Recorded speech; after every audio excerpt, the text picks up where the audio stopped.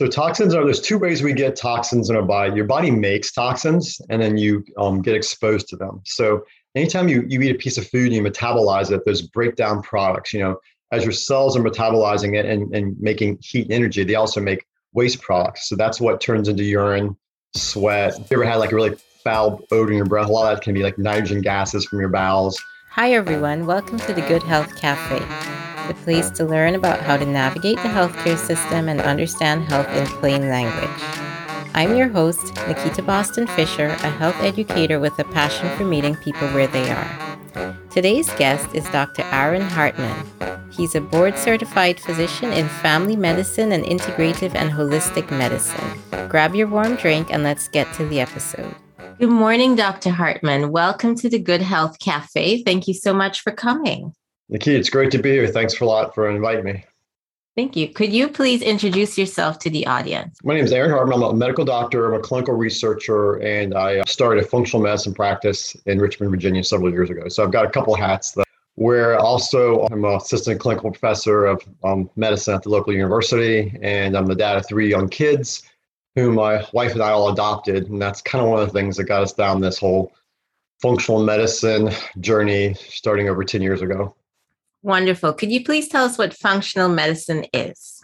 So functional medicine is basically root cause medicine. So instead of trying to find out like the symptoms of diabetes, like high sugars and headaches, or the symptoms of heart disease, you try to find out like, why do you have a certain thing? Is it chemical diabetes from environmental chemicals? Is it purely dietary? Some people don't realize that low vitamin D status and mineral deficiencies like magnesium, potassium, chromium can actually increase the risk for diabetes. So what we do in functional medicine is try to get to the root cause of what's going on, which a lot of times means going back to people's past, childhood, even life traumas. It's interesting how psychologically traumatizing events in childhood can set you up for brain-based inflammation in adulthood, which is a whole new field of study in the world of neuropsychiatry and neuroendocrinology. So it's trying to get the root cause of what's going on using all the up-to-date science.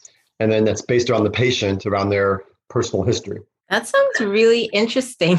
Ooh, I wonder if you go to people's houses, do a site visit, see if there's something environmental in their home or anything as you try to answer that question. Well, environmental, it's really interesting. So that you bring that up, about 23% of the population of the United States have a gene that increases the risk to environmental mold toxicity.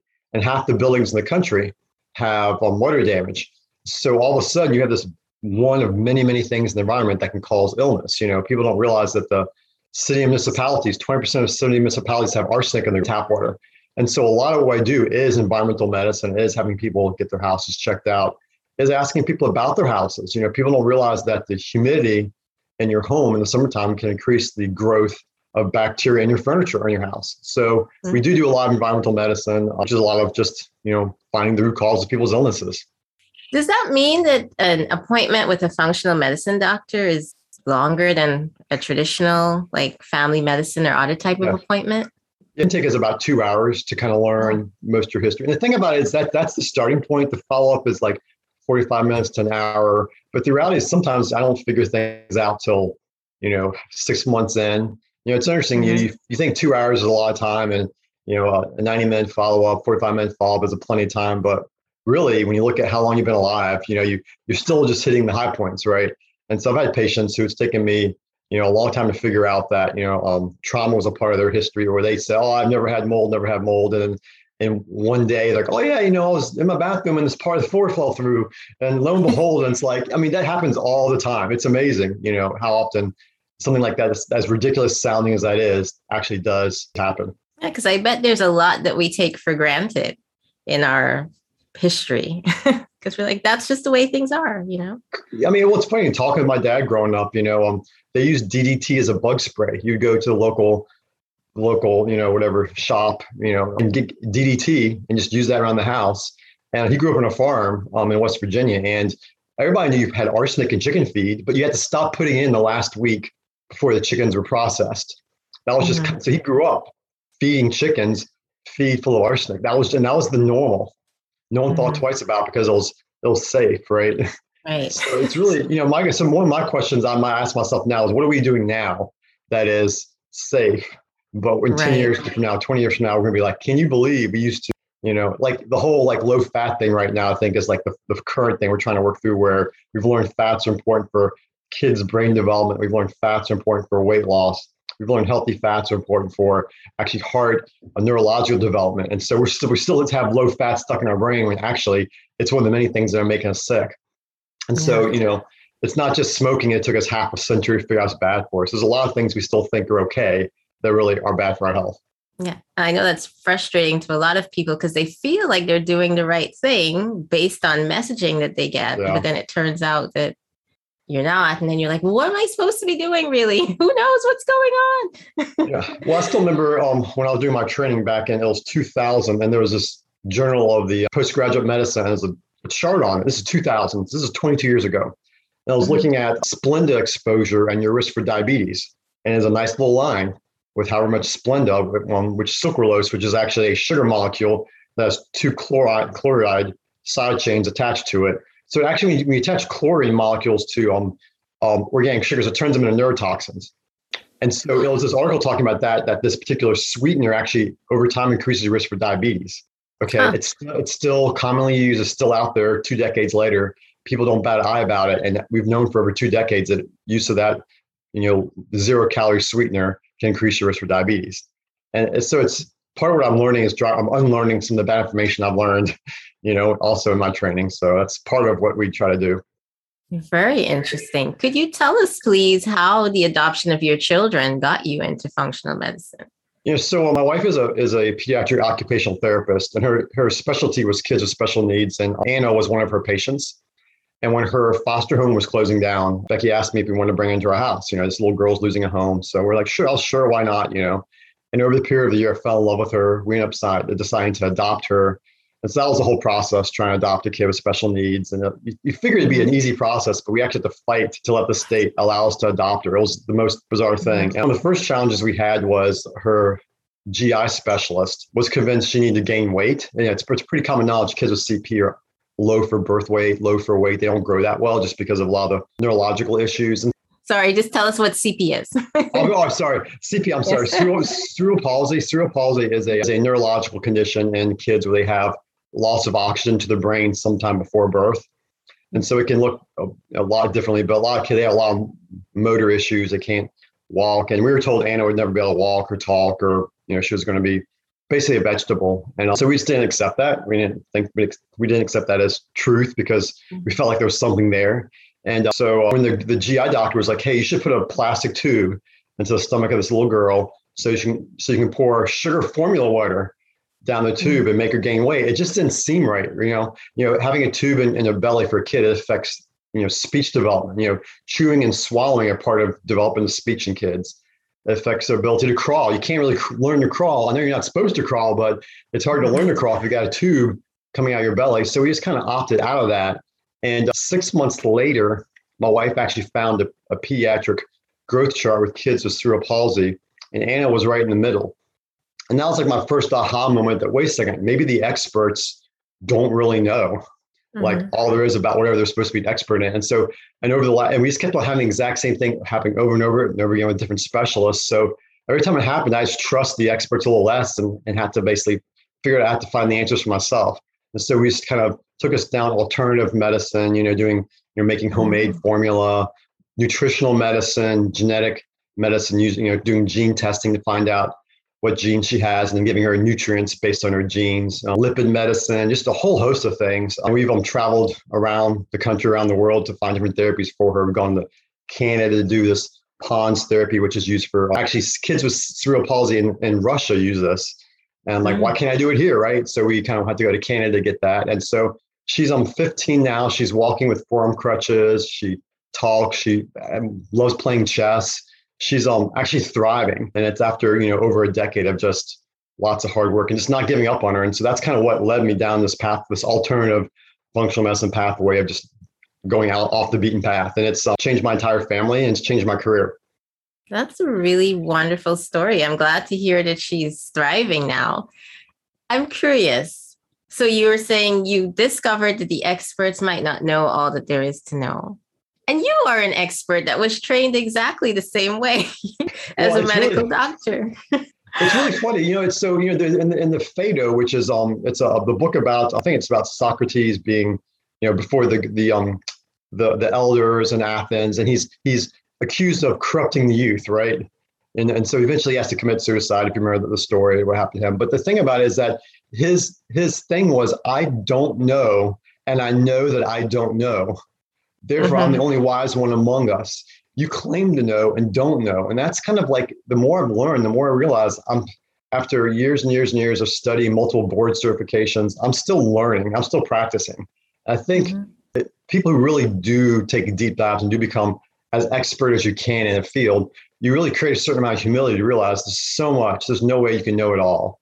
And the more you know, the more you realize, like, actually, you also learn to listen to patients. People actually know their bodies better than I ever will. People know their histories. And, a lot of what I do is not telling you what to do. It's helping get the story. You tell me what's going on, and I help you interpret your story and say, hey, based on what I know, these are things that actually might help your body self-heal or self-regulate. Because that's one of these principles in naturopathic medicine or in functional medicine, is that your body, if you take away the things your body doesn't need and give it the things it's lacking, it tends to want to self-heal. And so that's amazing how many times, with things like diabetes or blood pressure or cholesterol, even like daughter's neurological issues, it's just like finding what you're lacking and giving your body what it needs. Your body actually wants to heal. That's really interesting. So then does that mean in functional medicine, you don't actually prescribe drugs like metformin or something for you? No. So as a medical doctor, I have many different toolboxes, right?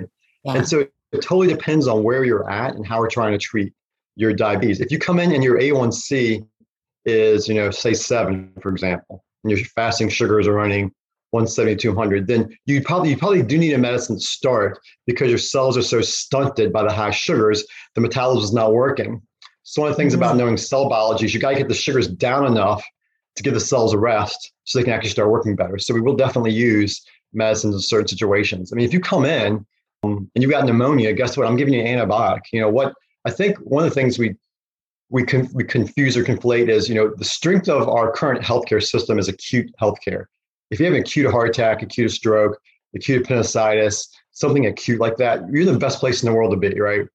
If you have anything chronic, which is 90% of everything these days, then we're not really good at that chronic healthcare stuff. And so one of the things as a medical doctor, I'm taking my medical training, my functional training, my holistic integrative training, my nutritional training, my environmental medicine training, all of these, and I'm always intermingling them with patients as I learn their story. So it's not just, I only do medications, I only do surgery, I only do herbs, I only do supplements. It's like, I do whatever the person in front of me, whatever their body needs, that's what I do. That's really awesome.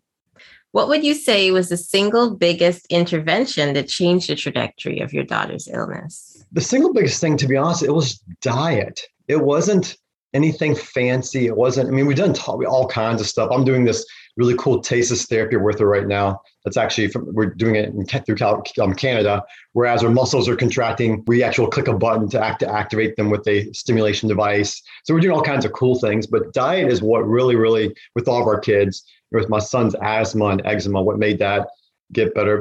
Our 2 girls both have cerebral palsy, and just to see my one daughter's facial features change over the years with her diet, it's been pretty amazing to see. It's interesting how food is medicine. It's either it's the best medicine or the slowest poison. And so we inadvertently kind of stumbled across that concept early on. And it's been the single biggest thing we've done. And you can't, if your diet is terrible, if you're eating processed foods and processed oils and foods that are fake, that are boxed, that are nutrient deficient, there's really no drug that's going to make your numbers better, or supplement that can overpower the fact that you're putting poor quality food into your system. That's a great follow-on, because I know that you said that, food is misinformation for your body, so don't misinform it. Are there certain foods, I guess, you think that we should all be eating? What do you mean when you make that statement? Well, okay, so when I say food is information, well, this is where the science is really, really interesting. So when you take a living plant, a green, some kale or chard or something in your backyard, there's actually these things called microRNA. So they're basically little small pieces of RNA that are actually part of the plant chemistry, that are little bits of information. And And these bits of information, when you eat it, actually give information to the bacteria in your GI tract. Where some of the newer science is going is that the bacteria in your gut, called the microbiome, act like an organ. They actually make neurotransmitters. Half of all serotonin, which is your happy neurotransmitters, made in your gut. I'm sorry, 90% of serotonin and 50% of dopamine is actually made in your GI tract.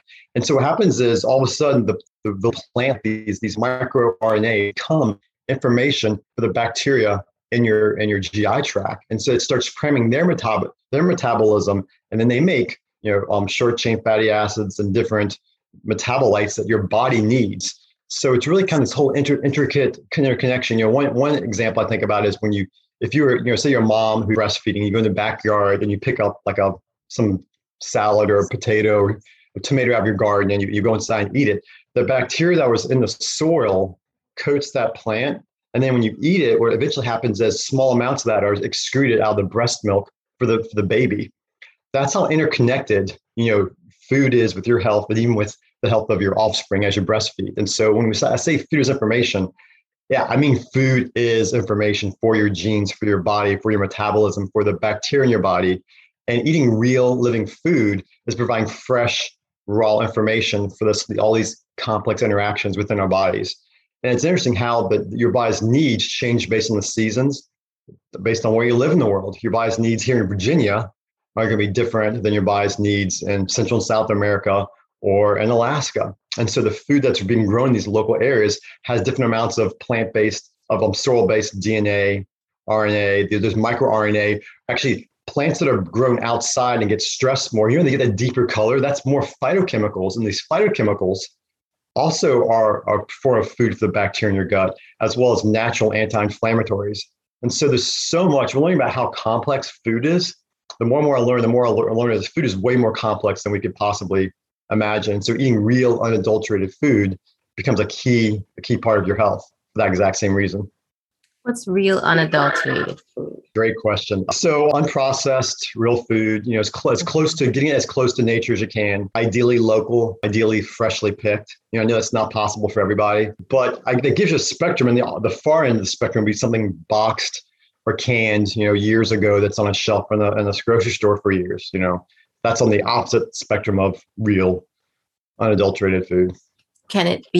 Does it have to be plants only? Can it be fishes and meats and things? Yes, you want, ideally you'd have a plant forward diet, which means it's mostly plant-based, but you definitely need, your omega-3s. For example, humans can't really convert the omega-3s, ALA from seeds and nuts very well, and EPA and DHA. So you actually do need like some kind of, fish or something like that source of omega-3s, protein, to get enough protein as humans, it's hard to do that without eating some kind of like fish or fowl or something concentrates the protein for you. Trace minerals, a lot of trace minerals you get from like bone broths and things like that. You think about a cow. How does a cow get enough calcium and magnesium? It eats 18 hours a day. Well, you can't do that. So you need to eat something or get some nutrition from somewhere for something that's already concentrated that for you. And that's where a lot of bone broth, one of the wisdoms in bone broth, that's really rich in a lot of trace minerals. Oh, wonderful. The toxins in our body, how do they get there? How do we expel them? So there's two ways we get toxins in our body. Your body makes toxins, and then you get exposed to them. So anytime you eat a piece of food and you metabolize it, there's breakdown products. As your cells are metabolizing it and making heat and energy, they also make waste products. So that's what turns into urine, sweat. If you ever had like a really foul odor in your breath, a lot of that can be like nitrogen gases from your bowels. And so your body's making these toxins. And so focusing on your body's ability to detoxify is important. So making sure you get plenty of water. One of the reasons why drinking lots of water is important. It helps maintain bowel consistency, but also helps flush out your kidneys. Sweating is a great way of detoxifying. It's amazing how little people sweat these days. And there's certain solvents that are preferentially sweat out of your body. Breathing. It's interesting, taking a deep breath improves your lungs capacity, not only to get oxygen, but also to expel different VOCs. Your body actually makes volatile organic compounds. We talk about CO2, but the compounds your body makes that you need to breathe out. So that's part of like your body's natural detoxifying process. And then there's like, when we get exposed to stuff, we get exposed to toxins in the air because the air is not 100% clean, or we can't eat 100% organic. So we get exposed to different pesticides in the food, or, food gets wrapped in plastic, or just even driving your car. When you get in your car, and it's really hot in the summertime, that smell, that's basically vaporized plastics that you're inhaling. And so your body, when you get exposed to that stuff, your body needs to get it out of your system. That's where eating nutrient-dense food, things that are rich, curcumin, dandelion root extract, artichoke, different minerals, vitamins, fat soluble vitamins, all these things help your body to detoxify and improve its natural ability to detoxify. So the things you're exposed to, in addition to things your body makes, you can actually get out of your system. That car example, that's one of those things, again, that you just take for granted. This is just how a hot car smells. I had no idea where that scent was coming from. Well, I would, so when I started getting this medicine, I started doing my own testing my own heavy metals, testing my own chemical levels, my nutritional levels, right? And one of the things I kept on seeing consistently was I had really, really high levels of styrene in my urine. And styrene is a if you ever take plastic and burn it, that burning plastic smell, that's styrene. Incredibly toxic. It's like so bad for you. And I just couldn't figure out where. I'm not burning plastic or trash in my backyard. Like, where was I getting exposed to this? And so I realized that I was always doing my testing in the middle of summertime when the cars are hottest. And so when I started testing in the wintertime away from the summertime, my styrene levels just came down. And it was really interesting to see like how the correlation with, I do get in a big plastic box and drive to work, and back every day, twice a day for 40 minutes a day. So it's just real. So now every time I get in my car, I just kind of roll the windows down to kind of get fresh air in first, to kind of flush out the stuff that's built up, all the cars been sitting. But it's amazing how our body, we're surrounded with plastic is a petroleum byproduct, right? Petroleum is not something you want to be putting on your body or inhaling or exposing yourself to a lot of petroleum byproducts, but it's everywhere in the environment these days. It is. Dr. Hartman, what do you tell patients? So like something I've observed, at least from other guests on the Good Health Cafe, when I have patients on, is that navigating the healthcare system is really complex, really challenging. Sometimes you've really got to push and advocate for yourself to try to get to the bottom of something. What do you normally recommend to people on how they can advocate for themselves when trying to navigate a complex system like this? It's really interesting. Things are complex, but getting to health isn't. It's just learning. You have to learn, just like you have to learn how to cook. It's amazing how many people have no idea how to cook these days. We don't have a microwave in our house, and people are like, how do you cook anything without a microwave? It's like, on a stove. Yeah, pretty much. Yeah. We're at the stage now. We have to relearn so many basic things about how to cook, how to prep food. How do you cook cauliflower? How do you cook broccoli? How do you cook these things so that they're really super amazing and yummy? So I think probably just becoming educated or re-educated about basic food science, basic home ec kind of stuff. How do you actually prepare a meal? How do you store a meal? You just have to become educated. And people don't realize water quality. There's a great resource called the Environmental Working Group. It's ewg.org. And they have a whole resource on female skincare line products that have different chemicals in them. They actually have a water tap database that allows you to plug in your zip code in the country. It'll tell you what chemicals are actually found in the city and municipality, and then kind of walk you through how to get clean water. And so I hear that message you're saying. And so one of the things I've done on my website is basically set up like a blog on detoxification, on inflammation, on clean food. I have a bunch of food plans that are actually detox food plans, elimination of food plans. It's just getting educated. So I've got a whole book reading list there that I expound every year. I'll read a bunch of books. And then based on what I feel like would be useful for patients, I'll do like little synopsis. So I've been creating over the last couple of years a resource for people to become self-educated, because you really have to take charge of your health. This is not the kind of medicine where you go to your doctor in a 10-minute visit, they really quickly write a script for clean air and you go home and get clean air, right? That's not how it really, how it works. You have to learn a little bit of building science, learn a little bit about, carpet. People don't realize that carpets house a ton of chemicals. Formaldehyde, is off gas from carpets. It's just learning. And then as you're able to just start eating real food, working on your environment, getting a decent HEPA filter for your sleeping space. It's a process, and it took me and my family about 1.5 years just to learn how to source our own food. So what I tell people is if it took me that long to figure that out, it's going to take you a little bit of time as well. But that's the reason why I put together all these educational resources on my website, is to help accelerate people's learning curve. Wow, that's really useful. When I think, though, about navigation, it sounds like you're saying, okay, one aspect is you need to get yourself educated. But what about when you're actually maybe in the hospital or sitting in front of a doctor? How do you do it there? That's you don't.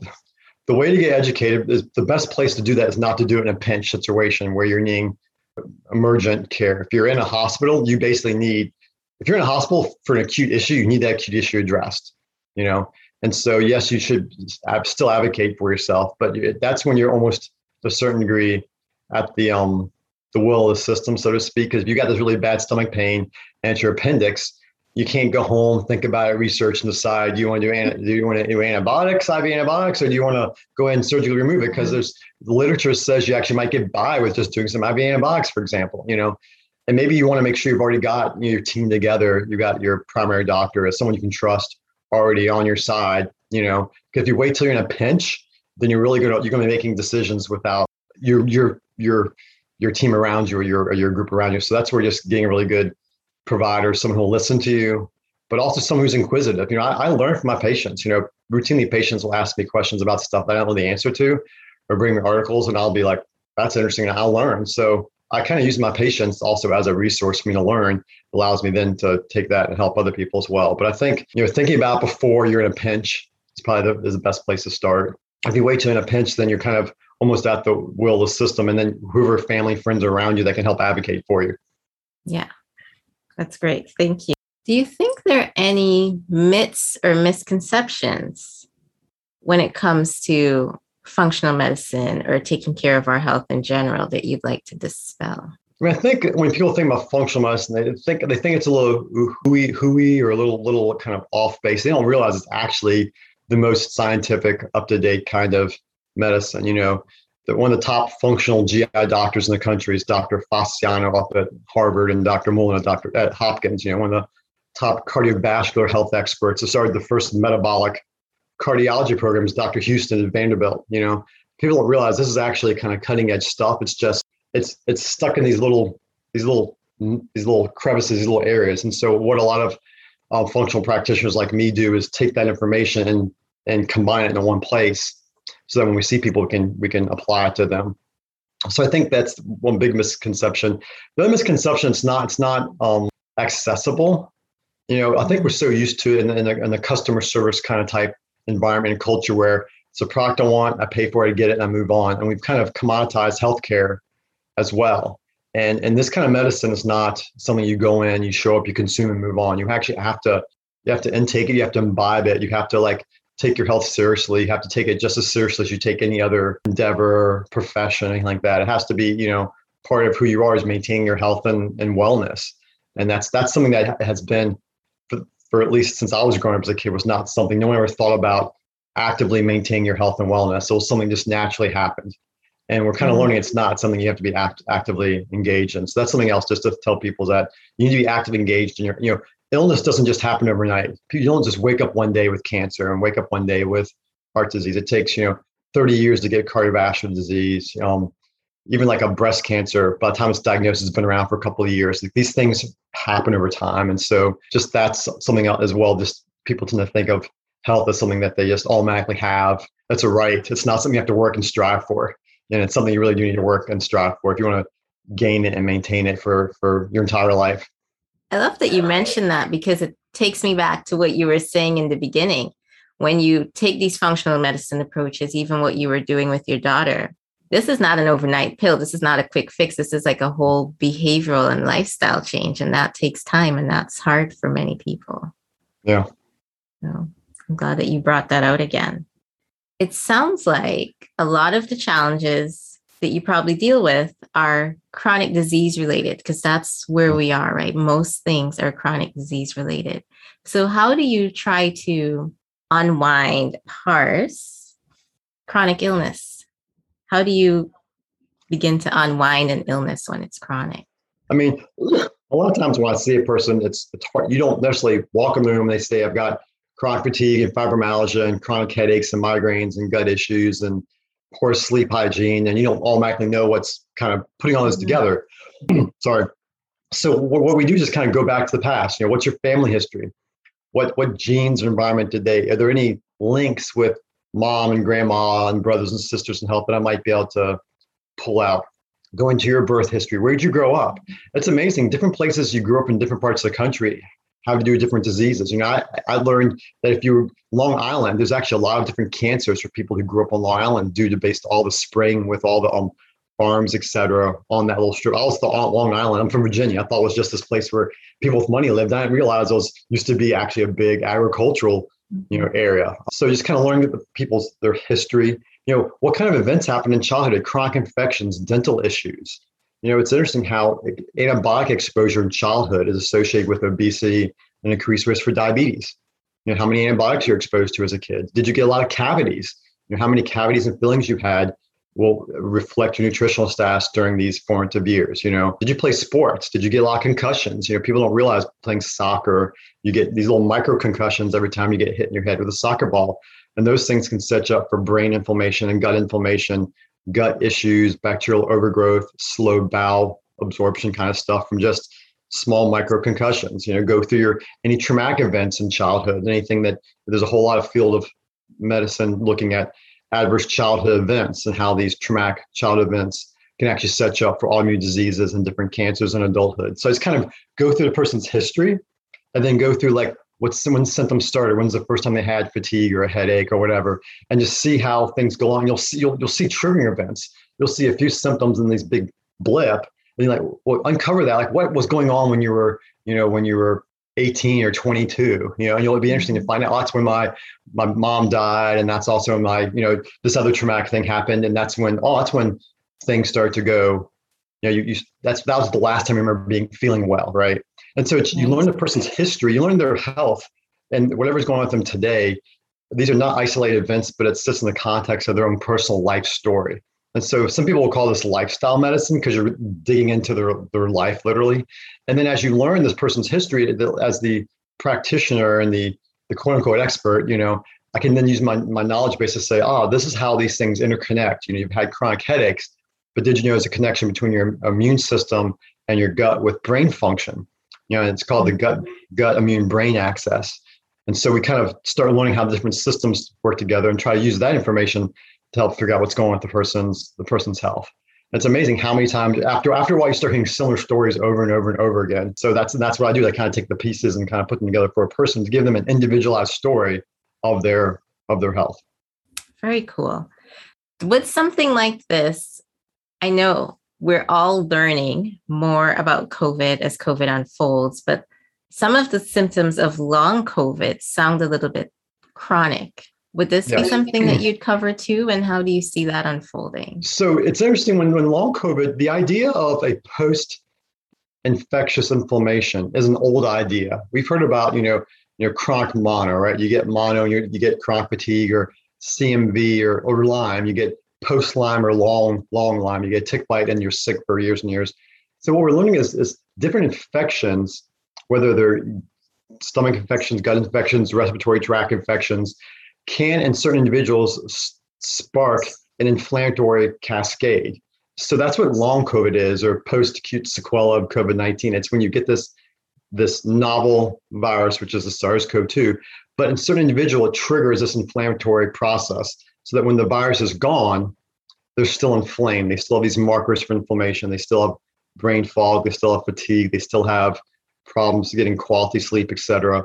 And so this kind of entity already exists, but learning with some of the newer, what we're learning about COVID and some of the things for that, then adding that on top of that, what we already know about other things. If you live, for example, in a moldy environment, you have an increased lung inflammation. If you already had gut issues before, which is where 90% of your immune system sits, you're more prone to post-infectious inflammation. If you're hypermobile, double jointed, it's amazing. 1 in 30 Americans is double jointed and they just don't know. And that makes you a great athlete. It makes you good at certain sports, but it also makes you more prone to tissue inflammation.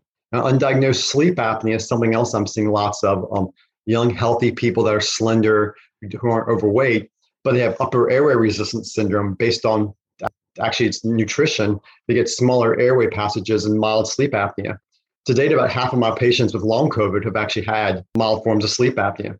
And so one of the things I'm doing is taking these people with quote unquote long COVID. I'm not looking for a magic bullet to fix long COVID, but I'm using the research with vitamin D status and using things like low-dose naltrexone and different anti-inflammatory, anti-parasitic medications and nutritional interventions, and using that with some of our old tools we already have with chronic fatigue and fibro. We learned in the last several years that, for example, chronic fatigue and fibromyalgia are actually brain inflammatory diseases. There's these immune cells in your brain called microglia that get activated, and that's actually what these entities are. We're seeing the same cells now being activated with long COVID. So now it's like, well, sure, let's use some of these older things you already had and start using them for this new thing. And I've had some pretty good results so far with long COVID patients using this approach. It's like it's an old school, new school, mixed approach, using old information with new information, combining it with the patient in front of me. How are these new methods proving to save lives? Proving to save lives. Maybe I would say they're improving lives because I'm improving their health status. It's really interesting to see there's a lot of different therapies out there around the world, that work really well that we just don't latch onto. The vitamin D is still like, it still amazes me that this is not being preached from the rooftop. And we know that 87% of people who die with COVID have low vitamin D level. We know that low vitamin D affects your body's ability to make antibodies. So low D can slow your progression to making antibodies to clear infections out of your system. Low D actually sets you up for inflammation. There's all this great data using D actually in hospitals in Spain to treat acute COVID. And this is just vitamin D. And so just imagine something as simple and basic supplement you can buy anywhere in the country is still controversial, even though we have at this stage tons of data about it. Just take that and magnify it by all these other things. And that's where I think there's so much misinformation and poor communication. If I talk about anything beside what's the storyline as far as therapies, you're shot down. It's like, why can't you let the experts be the experts and research and find things out and do what they're doing in Europe and in Spain and different parts around the world? Why do we have to wait for our government to say, well, you're allowed to do this now? I just remind people, it took us 50 years to figure out, for the Surgeon General of the United States, to figure out that smoking was bad for us. So do we really want to wait that 50 years? Or, it's really interesting. I was reading this interesting book during the pandemic called 1493. And it's about like the history of basically post-Columbian exchange history. And it was interesting in China in the 1600s, they were like, we don't want cigarettes here. We don't want your Western bad smoking, and get it out of here. And that was like almost 500 years ago, right? They knew it was bad for them back then. Why did it take us such a long time to figure out that inhaling smoke is bad for you, right? And so that's where I feel like we're stuck with, medicine's very structured. We get it's almost like a train going on a track. And once you get a certain direction, it's hard to change directions. And I feel like we need to allow, practitioners to practice. We need to allow physicians, scientists to do their jobs. And that's what people want. When someone see a doctor, they want the doctor to think that someone you're allowed to think independently and clearly. I trust your opinion. What's your research? What does that say about this? Not be like, well, how do you interpret what this big government organization says? Because ultimately, people don't want that kind of care. They want individualized, personalized healthcare. And so that's where I think we have two worlds kind of colliding right now with everything that's going on. Yes, definitely. and the man in the street in the middle, like, what do I do? Who do I follow? What's going on? It's so hard. So I also have done a lot of clinical research. My research company has been doing a lot of those studies with Pfizer. We've had over 800 patients in the trials at my research site. And I remember the first interview I did with one of the local news stations. And when they got broadcast, they were saying, Dr. Hartman, he basically discovered the COVID vaccine. I'm like, I'm just a clinical researcher. Like but it was interesting. I talked with him for half an hour, and somehow half what they were saying wasn't even right. And it's like, oh my gosh. And that was when I just realized, wow, like this happens all the time. Mm-hmm. This is a common occurrence where, good, mean people will do some research, but not 100% communicate what they've learned or been told or ask questions. And that's happening all the time. And it only creates more chaos and confusion. And people don't know do masks work? Do they not work? Does the vaccine work? Does it not work? And it's like, and we're still debating that right now. I'm like, we should be past this, Yes. Well, let's touch on that briefly. Your research center was involved in some vaccine trials in your area. How do you make your patients, I guess, feel comfortable with trusting the vaccine? For those who are hesitant, what do you tell them to try to put them at ease? I mean, with the vaccine and stuff, you look at the data. I tend to look more at a lot of the UK data from over in Europe. They just did a much better job collecting data, watching it closely. They're much more open with information. Everything's been a lot less politicized over there. So it's been a great resource. So it's interesting if you look at, the side effects from the vaccine, look at the clots, strokes, all these things people talk about. And then you look at the incidence of those in people who actually get COVID. So the risk of strokes, there's a small risk of like 1 in 80 to 100,000 of getting a stroke from the vaccine. But the risk of getting it from COVID is 10 times greater than the vaccine. The same thing with the clots, the pulmonary emboli, the clots in your brain, little strokes, if you're familiar with that. That can happen with either the vaccine or the infection, but it's the rate at which it occurs is much greater if you get COVID itself than if you do the vaccine. So that's where I think, that there's this whole thing, like any risk at all is an acceptable risk. And I'm like, that's not life. Every time you walk out of your house, you're taking risks. And so, we're at this stage, and this is data from 2 weeks ago, basically as of now, and today it's like September 8th right now that we're recording. It's going to be endemic. This is everywhere. We're not escaping this. Either you're going to get it or you're going to get immunity from either getting sick and getting better or getting the vaccine. And there's no way around that. And so at this stage, it's basically, do you feel like health status wise, where you're at? If you're, a 5-year-old kid, this is not that big of a deal. If you're over 50, it can be really, really bad for you. I had COVID and I missed a week of work. I had a fever for a week straight. I was pretty bad off, took a while to get back to normal. And so it's like, for me, I would have avoided all that with the vaccine, and if you're over 65, this thing's still killing me. The people that are dying right now still are mainly unvaccinated older people. And so I feel like the vaccine has this utility, but it shouldn't just be the vaccine alone, right? Vitamin D status, particularly people with skin of color, nutritional status, zinc status. And then if you get sick, there are a whole lot of nutritionals and different things you can use to help lower severity of COVID-19. Eastern Virginia, the most researched pulmonary critical care expert in the United States, Dr. Paul Marik at EVMS, started putting protocols together to treat this with a group of intensive care specialists around the world over a year ago. And they've been keeping an up-to-date resource for this. Like, why can't we use that stuff if you get sick or to help prevent? We should use all the tools in our toolkit. We should not limit ourselves just to one tool. And that's where I think the messaging has been bad. It's like, you can only do this, you can only vaccinate, or you can only unmask or only mask or only use vitamin D. It's like, why can't we use all the tools available to us?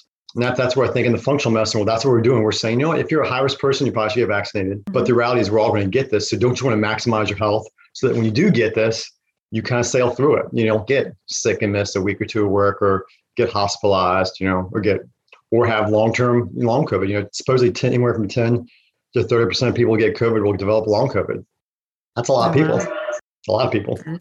So if you get COVID, but you're not sick enough to go to the hospital, there's actually stuff you can take at home to help you feel better faster? Absolutely. Yeah. I mean, yeah. Yeah, that's no idea. Oh, really? Oh no, that's stuff like, if you they're probably the best single resource on that. It's called IMASK protocol and Dr. Paul Marik. If you Google EVMS, which is Eastern Virginia Medical School, because they have a whole document, and these are all critical care specialists that have put this stuff together. And like the people that know the most about this kind of medicine are ICU, pulmonary critical care specialists. That's their jam. And so, vitamin D, the big things are vitamin D status, which, for most Americans is low. Vitamin C helps lower the risk of severe sepsis-like reactions, respiratory tract infections. Zinc status is important. If your zinc level is low, it increases your risk of hospitalization 40%. There's a nutrient called N-acetylcysteine, or NAC, NAC. That actually taking that lowers your risk of symptoms about 60%. And it's been used for during flu season for like years and years. It's used for lung disease. Have you ever heard of Mucomyst? That's used for people with cerebral palsy, cystic fibrosis. This is an old school medication nutrient that's been around for a long time. Quercetin or quercetin, when all the hydroxychloroquine stuff was going around, one of the things people didn't talk about was quercetin is nature's ionophore. It helps zinc get into your cells. And it's basically an onion apple extract, and it's a simple supplement you can get. So melatonin, if you actually get COVID, it's one of the things they're doing in the hospital at EVMS. If you get COVID, they're giving you melatonin to lower the inflammation during the nighttime and improve your quality of sleep, to help with set up the inflammation for the following day. So there's a whole host of things you can actually do. And then there's, the whole idea of COVID being a mast cell activation syndrome, which mast cells are part of your immune system, and using things like Pepcid. If you get admitted to the hospital, they give you Pepcid. Why do they do that? Because it lowers these inflammatory cells from releasing all their inflammatory mediators. There's a whole host of things that can be done. That's part of the thing kind of is driving me a little bonkers. Like, we have great data about this stuff now. We're way into this. We know there are definite things in addition to, therapeutics like Regeneron, which is the monoclonal antibody, in addition to preventives like the vaccine that have all the great data. Why can't we use those tools as well? Why can't you? Because the establishment says there's not enough data and evidence. Because we're the people who say anything outside of what the big organizations recommend are considered, bad sources. I just kind of defer to experts. When you got the most researched critical care guy in the country leading this thing up, I tend to listen. I don't just blow them off and say, well, since I've never heard that, it can't be true. That's a little hubris, I think. And unfortunately, that happens a lot in medicine, where if I haven't heard of it, it can't be true. I'm like, I learned a long time ago, there's a whole lot of things I haven't heard of. So I need to be open. And if it sounds a little weird, I research it myself. And, a lot of times people are smart. People can figure stuff out. I'm humble enough to learn wherever learning can occur, not just in certain organizations and certain systems and certain funnels where I get fed information, which is typically how the education postgraduate works. Awesome. Thank you, Dr. Hartman. Do you have any closing thoughts? I think just, in today's day and culture where information is easily accessible, it's also cheapened to a certain amount. And that's where just finding reliable source of information, getting your own team together. We all want to be our own lone wolf kind of, so to speak, but you also have to just find people around you. You get an accountant, you get someone to do taxes, you get people who are that especially as education, help educate your kids, or you go to university for that kind of stuff. Just in the health, we need our team as well. And so that's where I feel like getting that around yourself and getting educated. One of the things when my wife and I started dating, I was telling her back in the late 2000, 2001, it's time for a pandemic. Every 20 to 30 years, we have one of these things. And so we're going through it now, but the reality is this is going to happen again. So how can we use this as a stepping stone to prepare us for the next one? Because this is not like a one and done kind of thing. If you study your history, this happens every so often. So I would just encourage people to get educated and start prepping themselves now and get resilience and work on their health. If you don't have your health, it's kind of hard to enjoy your life, to enjoy your career, enjoy your family if you don't have the energy to get out of bed and do what you want to do. So I would just say, I would have people try to work on that now, this year, next year, and going forward. Who do you need on your team? Your health team? You need a good primary care doctor, in my opinion. Someone who's well educated in a breadth of information. Probably need someone who's like a nutritional expert to help guide you with food prep stuff. Back in the day, most people could cook, and in today's, we almost have to relearn that dying art. Like, how do you actually figure out what tastes good, what goes together? And then, family and relationships are important. Having your people around you, being connected with others around you. That's important for health as well. It's interesting data looking at different cultures. There's this Polynesian people group who 80% of all the males smoke, but they live together in close community. They eat natural food from the environment, and they have no heart disease and no cancer. And it's just interesting. The French paradigm, right? They drink and they smoke and they have no heart disease and cancer, right? It's like, what's the magic sauce? The magic sauce is just this close, meaningful relationships. That's an important part of health as well that is often overlooked in the United States. Awesome. Thank you so much for coming to the Good Health Cafe today, Dr. Hartman. It was a pleasure to have you. Yeah, thanks a lot for inviting me. Hopefully this was helpful to your audience. I hope you enjoyed the episode. If you heard something useful on today's episode, please share it with a friend. In the episode notes, you can find all of Dr. Hartman's information plus a link to a free gift from him. Until next time, see you in the cafe later. Bye.